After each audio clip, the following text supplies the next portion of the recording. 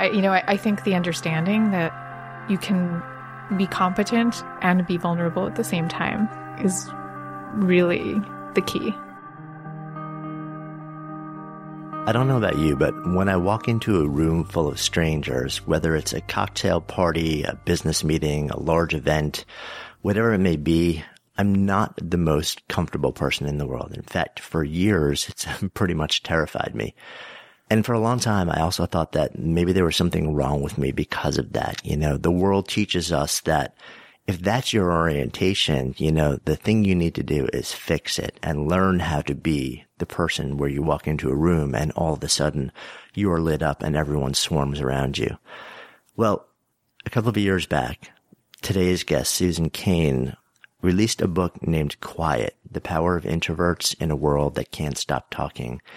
And it profoundly changed my life, but it also gave voice and gave validation and gave understanding and a path to nearly a third of the human population who has lived feeling like something is wrong with them.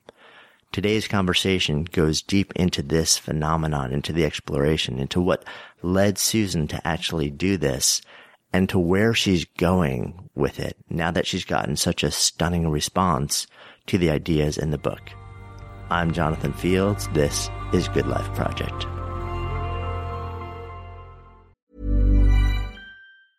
Life is full of awesome what-ifs, and some not so much, like unexpected medical costs. That's why United Healthcare provides Health Protector Guard fixed indemnity insurance plans to supplement your primary plan and help manage out-of-pocket costs. Learn more at uh1.com. Jewelry isn't a gift you give just once. It's a way to remind your loved one of a beautiful moment every time they see it. Blue Nile can help you find the gift that says how you feel and says it beautifully, with expert guidance and a wide assortment of jewelry of the highest quality at the best price. Go to BlueNile.com and experience the convenience of shopping Blue Nile, the original online jeweler since 1999. That's BlueNile.com to find the perfect jewelry gift for any occasion. BlueNile.com.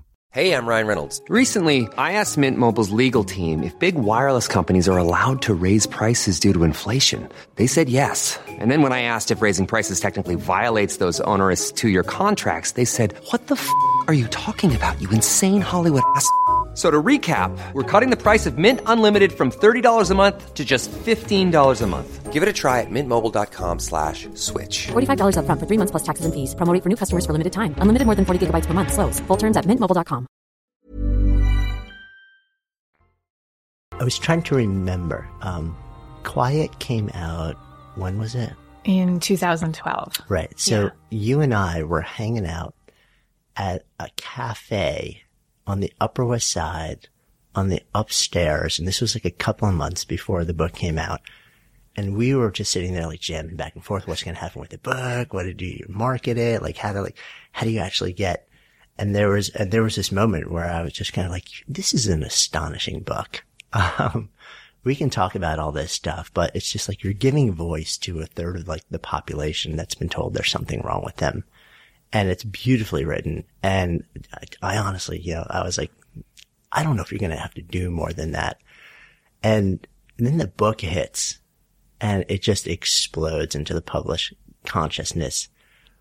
Were you ready for that? Like, did you think that would happen, or did you think there's a chance that might actually happen? Oh gosh. It's funny. I remember sitting with you that day at the cafe and I remember thinking, oh, it's really nice that Jonathan thinks that will just happen. But, but who's he? No, not who's he, but like I was very happy that you did, but I couldn't quite believe it, you know? And I certainly knew that my publisher had those hopes for it. They had said that from the very beginning, but they too, at the same time that they had those hopes, everybody really understood that it was up to the publishing gods, for it to really ignite, and catch flame. So I guess I had moments of thinking about it, but not really. And I could never have foreseen, just the groundswell and like the depth and vastness of the emotion of the response. I couldn't really have understood in advance. Yeah. What was, when you saw that start to happen, how did you handle it personally? Cause you're, up until that point, you're like a pretty private person. You know, you wrote the book and it's largely, there are large parts of it which are about you. You know, you're somebody who's, and we'll get into defining or, you know, like the terms of introversion and stuff like that. But, and you were not only thrust into the spotlight in a huge and very abrupt way, but did you also, so I'm curious how you handled that. But I'm also curious at the same time whether the nature of the conversation, sort of like cultivated a sense of responsibility with you, or whether you're just like, I just put this into the world, you guys do with it what you need to do. Oh yeah. No, I definitely felt a huge sense of responsibility. And, you know, it's really been a process because when the book first came out, you know, literally on the very first day on publication date, which I think was January 12th or something, I had 21 radio interviews that day. Oh, and my God. and I began the day at like 6 a.m. going on CBS This Morning, you know, and then moved from the TV studio to the satellite radio place and did my 21 radio interviews. So, you know, and as you say, before that, I had spent the previous 7 years in kind of splendid solitude, just writing. Yeah. You know, I didn't even need a calendar during those years because I just wasn't even really booking anything. Like I gave birth to my 2 kids. Right. I was completely involved in my home and in writing, and that had been my world. So it was actually a huge and rude shock to suddenly be out in the spotlight like that. And I actually remember saying at the time, you know, I think this is probably taking a few months off of my life. I'm just being completely honest. Yeah. You know, it was very stressful. It was exciting. It was amazing. It was a dream come true in many ways. And it was also incredibly stressful for me. But now I've gotten to the point where, you know, I'm out in the media or doing talks or whatever, and I don't even really think about it in terms of stress because I'm just completely desensitized to the negative aspect of it. And I'm really mostly just feeding off of the passion for what I'm doing. And it's so interesting too, because, so I guess a certain amount of that is trainable. And by the way, if you guys, are hearing in the background and any interesting, you guys have been exposed to a lot of noises with me lately. I ended up recording an intro like on a mountainside in Costa Rica a few weeks ago. And then we were in like the Bronx the other day. We're actually up in, what, Susan and her whole crew call the Quiet House, which is stealed away along the river north of Manhattan, and you may hear some variation of birds or people, or because it's quite literally a beautiful old house just sitting over the water. So that's what's going on if you're wondering in the background. So as we sit here, you then kind of train yourself to be okay in a massive global spotlight. Did you think that was trainable beforehand? No, I don't think so. I mean, so there's 2 aspects to it. You know, one is the aspect of getting over fear for people who have fear of that kind of spotlight. And then the other is the training to actually be able to, you know, speak while you're in the spotlight. And the fear part, I really did not think I would be able to get over because it had been so deep seated for me. But now I really don't feel the fear anymore, or very, very marginally. So I've now come to be, you know, an incredibly deep believer in the power of desensitization, which is just the idea that if you expose yourself to something you fear, but you do it in very, very small doses, like one little step at a time, that's truly the way through a fear, and that it really can be done. So, you know, my rule of thumb with that is if you think of anxiety levels on a scale from 1 to 10, you should never be operating in the zone of 7 to 10, or, you know, as rarely as possible because you go crazy. Like you should be more in the 4 to 6 range. And that's the range where it's difficult and you're stretching yourself, but you'll probably have a positive experience at the end. And then you can, you know, keep growing from there.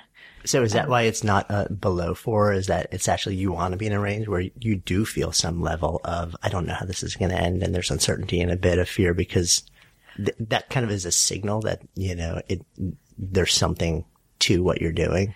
I don't even know if I would say that. I mean, I think it's great if you can live most of your life in the 1 to 3 range. I just think it's like that moving to a monastery. Yeah. It's just that For me, and I think for many people, there are things that we want to do in the world. And if we want to do those things, we have to be willing to withstand being in a zone that's not comfortable. Yeah, no, it's so agree. Yeah, yeah.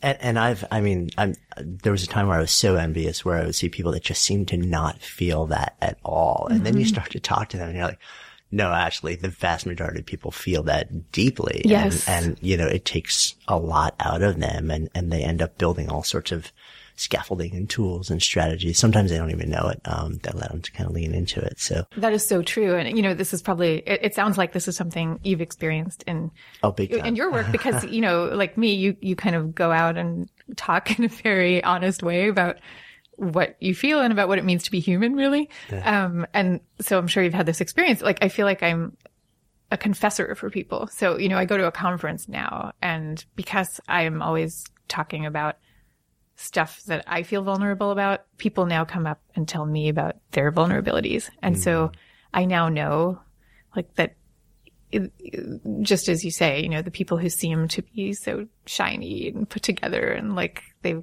got it all worked out, they're grappling with the exact same things. People just don't talk about it that much. Yeah, it really is amazing. And, it's interesting. On the one hand, I think, the intertubes technology has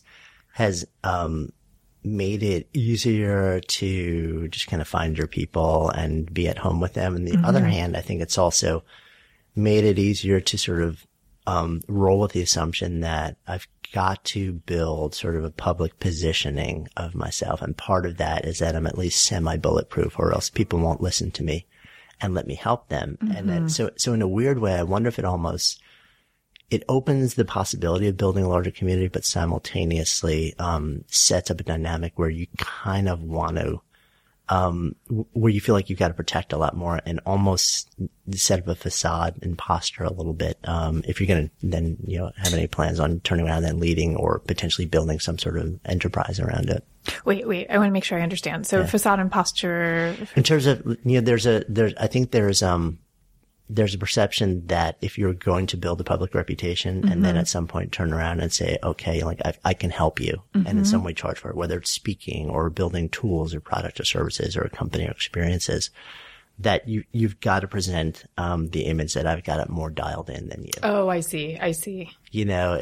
Or else it's like, well, why would I involve myself in anything that you're doing if you're side by side with me? And I think that causes a lot of angst for people because I think my sense is that some people may take that as I need to create a little bit of fantasy around my reality if I'm going to be able to stay alive doing this. That's really interesting because I think you're absolutely right about people feeling that way.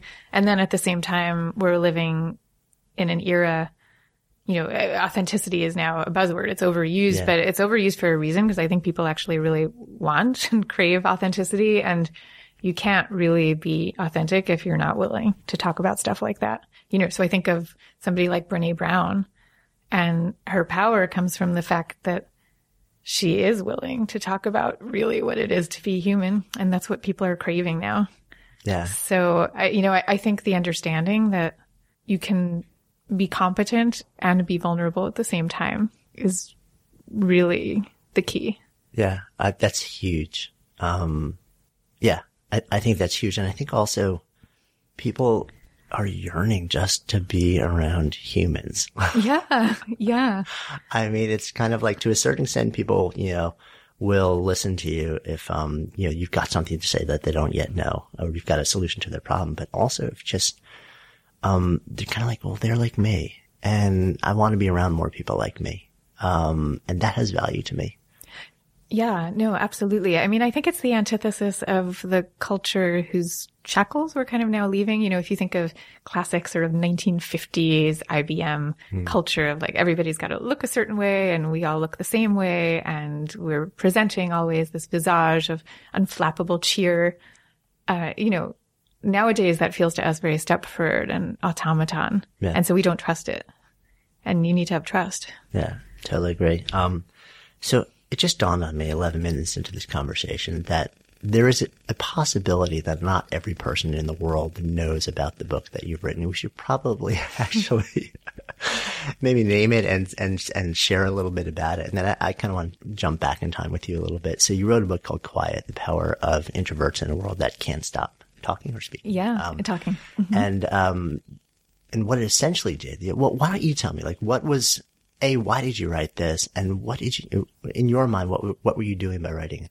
You know, the idea of the book was just to kind of shine a light on our culture, which I saw then and still see, although, happily there have been some changes since then, but a culture that really has a kind of lopsided view of human nature, a culture that says that we really should all be extroverted, that's where all social and creative value comes from, instead of recognizing that a third to a half the population is introverted and that many of the great contributions to humanity have come from introverts because of their quiet cerebral temperaments, not in spite of them. And this was just so obvious to me, I think partly because I had grown up in a very scholarly family of introverts. And like, it was, I just saw it in my day-to-day life that my dad, for example, is a doctor. He recently retired and he would come home from work every day and have dinner. And then he would go upstairs and pore over medical journals for hours. And he was known to be a really great doctor. And it was clear to me, you can't actually be a great doctor unless you're willing to sort of do that deep thinking work. I knew this in my bones, but, at the same time looked around and saw the way our schools and our workplaces and religious institutions and our culture as a whole, was not recognizing what to me was this very obvious truth. So I wanted to shine a light on it. And, the amazing thing to me was, so when I first started working on the book, I knew that I really believed this and I knew I felt it deeply. But at the time, when I first started, it actually, it felt like I was working on this weird project, because introversion had a kind of stigma to it. Yeah. So it felt weird to show up at a dinner party and say, yeah, I'm writing a book about introverts. Right. What does that mean exactly?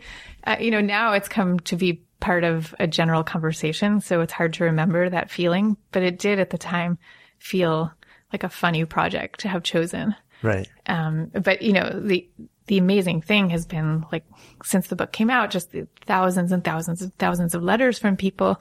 In some ways, all of them saying the same thing, which is, I now feel for the first time that I have permission to be who I am. And I never felt that before. And I always thought I was the only one who felt this way, and then to learn that you're actually part of a vast and rather distinguished tribe, I think is, it's a profound thing. Yeah, I can't tell you how many people I referred to or given the book to either help them understand themselves or parents to help understand a kid. Yes. That they're struggling to just figure out how to, and it's well, actually, the kid doesn't have to be the way you think they need to be completely okay in the world. And here's a book that's really going to explain why. Yeah. Yeah. No, the implications for parents and children, I can't even overstate how meaningful it is. If you could see some of the letters I get, I get letters from 12-year-olds talking about their parents not quite understanding them and the pain that they carry around for that reason. And I get letters from 70-year-olds whose parents hadn't understood them when they were 12 and they're still carrying around that pain to this day. And I can't stand to even think of it because it's so much unnecessary pain. And often it's coming from well-meaning parents or teachers who want to be equipping their children to live life in what they perceive to be an extroverted culture. And so they're giving their kids the message that there's something wrong with them and they'd better conform to this other way of being. And all the kids hear is there's something wrong with me, whereas if you just make a kind of sort of a slight but profound mind shift of, this kid is super cool. And yeah, I'm going to give them some tools to cope in situations that might not be their favorite, but look how amazing they are the way they are. That changes everything. Yeah. One size fits all seemed like a good idea for clothes. Nice dress. It's a t-shirt. Until you tried it on. Same goes for your healthcare. That's why United Healthcare offers a variety of flexible, budget-friendly coverage for medical, vision, dental, and more. So whether you're between jobs, coming off a parent's plan, or even missed open enrollment, you can find the plan that fits you best. Find out more about United Healthcare coverage at uh1.com. That's uh1.com. A lot can happen in 3 years, like a chatbot may be your new best friend. But what won't change? Needing health insurance. United Healthcare Tri-Term Medical Plans, underwritten by Golden Rule Insurance Company, offer flexible, budget-friendly coverage that lasts nearly 3 years in some states. Learn more at uh1.com.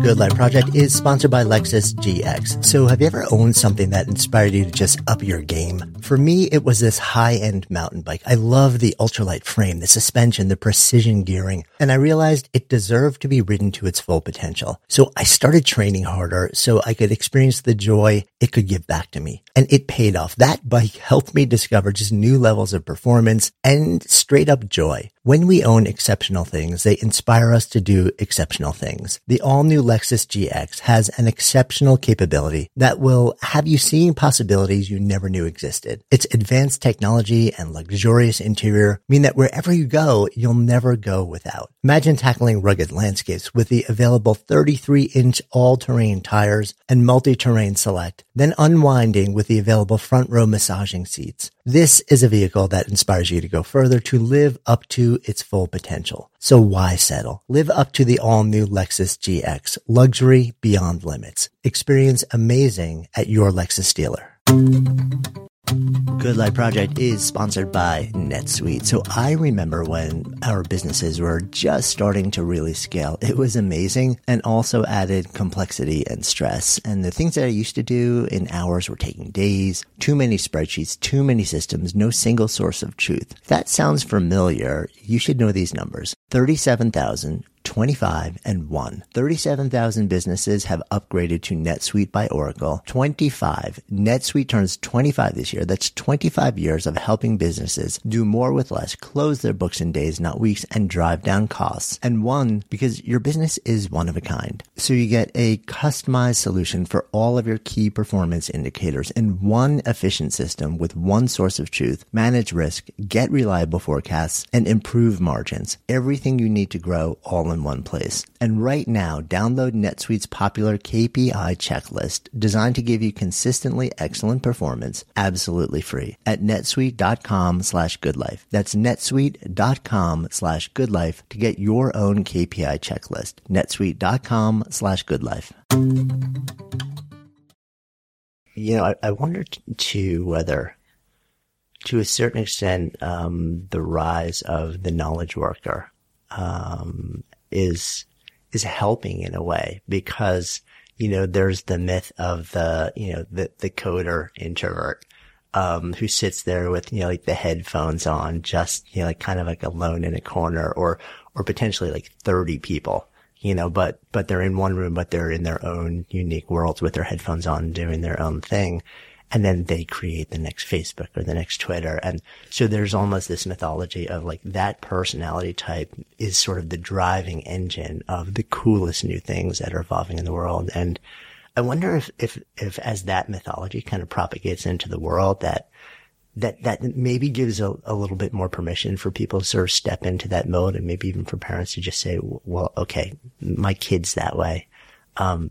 But maybe that's still okay, because I can actually see a path to, you know, like whatever your overlay of success is. Yeah, no, I think that's absolutely right. And I think what you're really getting at is the fundamental importance of role models. Mm-hmm. You know, so I always say to people, you should know, you know, for yourself, for your child, whomever, you should always have role models available to you who are people who you feel like kind of have your temperament and your way of passing through the world. Mm-hmm. They don't even have to be in the same field that you're in, but just somebody who's blazed a path in your type of way before. And so what you're talking about is a whole industry full of these kinds of role models. You know, and you use the word mythology, but it's really not a mythology. Yeah, true. Wrong word. No. And, you know, it's striking. If you go to the TED conference, it's a funny thing. Like, people talk about, all these charismatic speakers at TED, but in fact, most of the speakers who are on stage at TED are not naturally charismatic people. They're actually just, many of them are introverts. They're usually just people who happen to be passionate about whatever they're doing. And what we're seeing through TED is that passion itself is what carries people. Though some of the Silicon Valley legends who you were mentioning they were not the charismatic CEOs that we saw in years past, in the 1950s or 1960s. They have very different ways of being. And I don't think we even realize how little now we expect or need people to conform to that larger than life persona that we once did. Yeah, I know. I've read some sort of leadership literature around, like the charismatic leader. I'm sure you've read a ton of it as well. And it really does seem like that was the ideal for, like a window in time, and everyone thought you had to be that person to build something big and substantial and have people line up to follow you. But it really does seem like even now the research bears out that it's just not true. Yeah, no, that's so true. I mean, one of my favorite studies found that charismatic CEOs are better paid than less charismatic CEOs, but they don't actually deliver a better performance. And to me, that really says it all. Yeah. So you brought up speaking and the TED conference. Yeah. Which I guess you've been to a number of times now. Yes. Yes. And but there was a breakout moment for you also, because you spoke at the big TED conference, and it was right around the time that the book came out, right? Or shortly after? Yeah. It was about a month after. And so I remember I was prepping for a similar talk, maybe a year or so after, and I loved what you had done. And I asked you, I said, hey, did you work with anyone? And you shared a coach that, who I then worked with for a bit. And there came a time where I was working with him, and he said, there's a moment where you've got to sort of do this very physical thing. He's like, I know you're not comfortable doing it, but this is going to be the moment that everybody remembers. There was a moment in your TED talk where you did something that seemed, really, knowing you a bit, really uncomfortable for you. Do you know the moment I'm talking about? No, actually, I don't. The cheer? Oh, the cheer. Yes, of course. Talk to me. Lay that, what actually happened there? And I'm curious how you felt going to that place on stage in front of both, people who were in the TED conference, and then knowing that this would be a sort of globally viewed thing after that. Well, I mean, first of all, I didn't really know it would be a globally viewed thing. Like, had I known, I would not have been wearing a black dress, for example. But you're a New Yorker, so it's almost required. So. Yeah, no, that was incredibly important. So, that was incredibly, difficult. So share what was the moment? Describe. Yeah, so the moment is that I was trying to give the audience the experience of what it had been like to grow up as an introvert in an extroverted world. So I was talking about an experience where I had gone to camp and had brought with me my suitcase full of books, and I had kind of imagined that I'd be sitting around in the bunk at camp with my fellow campers, all of us reading our novels together. And instead I was introduced to this incredibly gregarious, rowdy world of camp. And on the very first day, we were taught this cheer that we were expected to belt out really every day. And, the cheer went, oh gosh, do I have to do it now? You don't have to belt it out. Share what it was. It was a cheer that went ROWDIE. That's the way we spell rowdy, rowdy. Let's get rowdy. And I'm probably blushing as I say this right now. You can't see that, whoever's listening. But, I remember, when at first I wrote my talk, and it was very comfortable to sit at my laptop and write that down. And then I looked at my piece of paper and I was like, shit, you've actually got to say this now, in front of all these people. Can I really do this? It was incredibly helpful to practice with, my coach's name was Jim Fife. I think that's who you were talking about. Yeah. And how did you feel actually doing it? When you knew the moment was coming, were you aware of or were you just totally cool with it by then because you had practiced it a million times, or were you like, this, interesting? It was probably more the latter, because I actually still do that cheer sometimes in my talks, and I think it's never grown totally comfortable to me. But I have no memory of that particular time because I don't remember actually giving the TED Talk. It was like some altered state, and it's not in my memory banks anymore. That is so wild. Yeah. I mean, I know I was there. I know I gave it, but Right. I don't really remember it. It's just such immersive focus and concentration. And it's like the flow state where you become the thing. Yeah. Time fugue. Something like that. Or abject terror or some blend. Yeah, some blend of that. Not so harmonious blend of all of those things. Or it was just so awful that you blanked it out of your memory for the rest of your life. So that also, I think the combination of that talk, creating a huge ripple out into the world and the book at the same time. You touched on also the fact that, you shared a little bit about where you came from and your family dynamic when you were a kid. Where'd you actually grow up? I grew up in Long Island. All right. So, and you grew up so tell me a little bit about what was the family like when you were a kid and what were you like as a kid? So, I had my parents, my brother, my sister, very loving grandparents. And we were all of us pretty introverted and readerly, I would say, in my family, I was actually probably the most extroverted of all of us. And so I was always very aware of like the mores of my family just being different from the mores of my friends' families or of school in general. I was always a kid who had plenty of friends, but always wanted to interact with them one-on-one. And I remember, it's funny that camp seems to be the locus of these things. I think just so much happens at camp. But like, I remember being like 4 years old at camp and like everybody had to gather around and sing that song. If you're happy and you know it, clap your hands. Yeah. And I remember kind of being pissed off about it and feeling like, I was happy 5 minutes ago when I was over there playing with my friend. And I'm not happy now that you're making me sing this stupid song. And I just often had that feeling of there being this disconnect between what felt to me the ideal way to spend one's time and the way you were told you were supposed to spend it. And that kind of became the core of what I wanted to tell people, because I don't think it's possible to state the extent to which introverts constantly feel that their own preference of how to spend time, the simple decision of how to spend your time, they usually feel guilty about or like it's wrong in some way. Yeah, it really is interesting because I grew up with it. I mean, I'm similar orientation to you. Yeah. Whenever I take a strengths test, my love of learning is always like 1 or 2. And I'm an autodidact, which means I read like a monster to learn. I have to pace myself. I don't do well in large groups or classrooms. And it's not so much socially. So I wonder if that sort of like has fed into, it's sort of like a circle where there's a lot of feedback mechanisms that create that dynamic. But, I don't need a lot. I'm good with solitude. Mm-hmm. I love a small group of people to just be around. Yeah. Very much like you. I love, like 1 or 2 people, 3 people, small dinner. Like we'll have people over for dinner. I'd much rather do that than meet people out at a bar. Yeah. Yeah. And you were the person who really actually originally said to me, you said, you understand that introverted doesn't mean antisocial. Right. And I still remember the phrase you shared with me, and which is, it's more selectively social. I didn't know I had that phrase. I like it. You did. But that really opened a window for me because I'm like, yeah, I actually love being around my people in the right way at the right time in the right setting.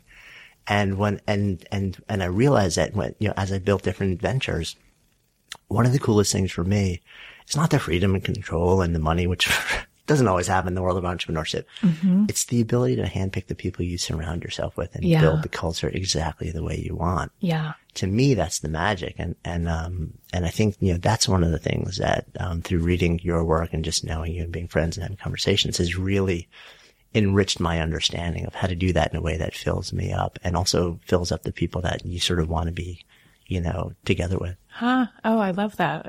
That's so nice to know. Yeah. I mean, the way that I sometimes put that is kindred spirits. Like, I think if you kind of go through the world and look for your kindred spirits, then that's the right way to live, and for some people, they want 1 or 2 kindred spirits around them and that's what they need. And some people want to have 50 or 75 and it kind of doesn't matter as long as you've got the people you want. So, which brings up this huge question that I don't know if it's answerable, which is, well, I guess it's 2 questions really. It's how do you know when it's a kindred spirit, and then how do you find them? I don't know. I mean, I think I don't know if I have an answer to it because I feel like it's usually so instantaneous. Yeah, it's so apparent and instantaneous in my experience. Yeah, I mean, it's been mine also. And at least on my side, the answer has been go do things you like to do. Right. And, like there's a decent chance that you'll find more of those same people. Yeah. And I think it's doing things you like to do. And I think it's also talking about the kinds of things you like to talk about, so I will sit around and talk about human nature pretty much. I will never stop. I'll never tire of that. So some people really want to talk about that and some people really don't. And that's cool. But, and I think you find out pretty quickly, do you share those interests? Do you share an orientation to the world? Yeah, no, totally agree. Good Life Project is sponsored by Lexus GX. So have you ever owned something that inspired you to just up your game? For me, it was this high-end mountain bike. I love the ultralight frame, the suspension, the precision gearing, and I realized it deserved to be ridden to its full potential. So I started training harder so I could experience the joy it could give back to me. And it paid off. That bike helped me discover just new levels of performance and straight up joy. When we own exceptional things, they inspire us to do exceptional things. The all-new Lexus GX has an exceptional capability that will have you seeing possibilities you never knew existed. Its advanced technology and luxurious interior mean that wherever you go, you'll never go without. Imagine tackling rugged landscapes with the available 33-inch all-terrain tires and multi-terrain select, then unwinding with the available front-row massaging seats. This is a vehicle that inspires you to go further, to live up to its full potential. So why settle? Live up to the all-new Lexus GX. Luxury beyond limits. Experience amazing at your Lexus dealer. Okay, I have two new obsessions that I need to share with you. Impress No Glue Press-On Manis and Impress Press-On Falsies Lashes. Trust me, these are getting ready game changers. Both require no glue, so there is no damage to your natural nails and lashes, no mess, and no annoying dry times. Just one step and you're done. Boom. Instant glam. Visit impressbeauty.com/presson and use code PRESSON25 at checkout for 25% off Impress Manicure and Press-On Falsies. Mom deserves the best, and there's no better place to shop for Mother's Day than Whole Foods Market. They're your destination for unbeatable savings, from premium gifts to show-stopping flowers and irresistible desserts. Start by saving 33% with Prime on all body care and candles. Then get a 15-stem bunch of tulips for just $9.99 each with Prime. Round out Mom's menu with festive rosé, irresistible berry chantilly cake, and more special treats. Come celebrate Mother's Day at Whole Foods Market. Imagine the softest sheets you've ever felt. Now imagine them getting even softer over time. That's what you'll feel with Boll & Branch's organic cotton sheets. In a recent customer survey, 96% replied that Boll & Branch sheets get softer with every wash. Start getting your best night's sleep in these sheets that get softer and softer for years to come. Try their sheets with a 30-night guarantee. Plus, get 15% off your first order at bollandbranch.com. Code BUTTERY. Exclusions apply. See site for details. So you're at a point now where we're hanging out here. This is a couple of years out. You made this huge explosion into the world, a giant ripple that keeps rippling and rippling and rippling. You spent what I think was originally supposed to be your year of speaking dangerously, but it ended up at what? Let's actually talk about that for a second. Yeah, sure. Because you're launched into the spotlight too from a very private place. And then there's massive demand for you to go out there and share your message. So you created this thing that your year of speaking dangerously. Yeah. What is that? Well, okay. The year of speaking dangerously was actually the year before was it this really? explosion. Yeah, it was really, it was like the year before the book came out. And I knew that I was really passionate about it and would want to go out and share the message. And yet I had this problem of being terrified of public speaking. So I was like, what am I going to do? So my year of speaking dangerously was practicing public speaking, like every chance that I could get in these really small doses, until I could get to a point where I was sort of passable at it. And I started at this place called the Public Speaking Center of New York, which is amazing. It's led by this guy, Charles DiCagno. can't recommend it enough. And it's for people who are not comfortable with public speaking. And, you know, it's almost like a support group. And you go to these sessions, and the very first day, if you're really nervous, like you go there, you stand up in front of the group, say your name, and sit down. And then you go back the next week, and maybe you stand up and people ask you, you know, where were you born and where did you go to school? Answer the questions, sit back down. So the idea is like you're taking it really slowly. So that, I went through, and then I joined Toastmasters and did all this stuff. And that kind of got me to my book publicity moment. Got it. I never realized that. The year was actually the year before. It was the year before. Yeah. That makes so much sense now, actually. So since then, I mean, it's so crazy. Like, ironically, I've had this whole career as an international public speaker, which like I never, ever would have imagined would be so. Yeah. When you started to say yes to that, was there anything in your mind that said, okay, I'm going to do this for, you know, like I'll set aside a chunk of time to do this because it's part of what you do. I want to get the message out. It's really good, but I really want to go back to the way it was, to like my sort of like quieter life, more, you know, less in the public eye life, you know, at a certain point in time? Or were you just kind of like, let's just see where this train goes? Yeah, I think at the beginning, I really did start out with exactly the mentality that you just described. But I guess what happened over time was, number one, the discomfort of it kind of melted away. So, you know, it's still like, it takes energy for me to do all that, but I don't have the discomfort, you know, and I'm really able to focus on the passion that I feel for connecting with the audience at those moments. So I don't know. I think since then the passion has mostly taken over. And so now that's actually just become kind of a natural part of who I am and what I do. But there's definitely the piece of me that, you know, just loved writing. I will always love writing. It's like my great deep love in terms of what I, you know, how I spend time. So, and I'm not a fast writer. You know, I like to kind of like really go deep with one topic. So there's a part of me that would love to be sitting for hours on end in a library, just researching one topic. And that part of my life is a little bit on hold right now. But it also seems like it's on hold because, you've taken the concept, you've taken sort of like the inciting incident, and, now you're building some really extraordinary things for people, that it can ripple out into. Can we talk about those? Yeah. Okay. So basically what happened is, I alluded to this earlier, I started to get these letters. I mean, like, so many letters and so many conversations that I would have with people. You know, I would go out and give these talks, and then there would be a book signing, and people would come and they would tell me their stories, and, you know, so many mothers crying as they talked about the difficulties they had faced parenting quiet children, and, you know, wanting help and asking, how can I change my child's school? And, I would get company leaders saying, how can I change the culture of my company? How can I be a better leader to introverts? Or I'm an introverted leader. How can I understand my strengths better? Like, so all these questions.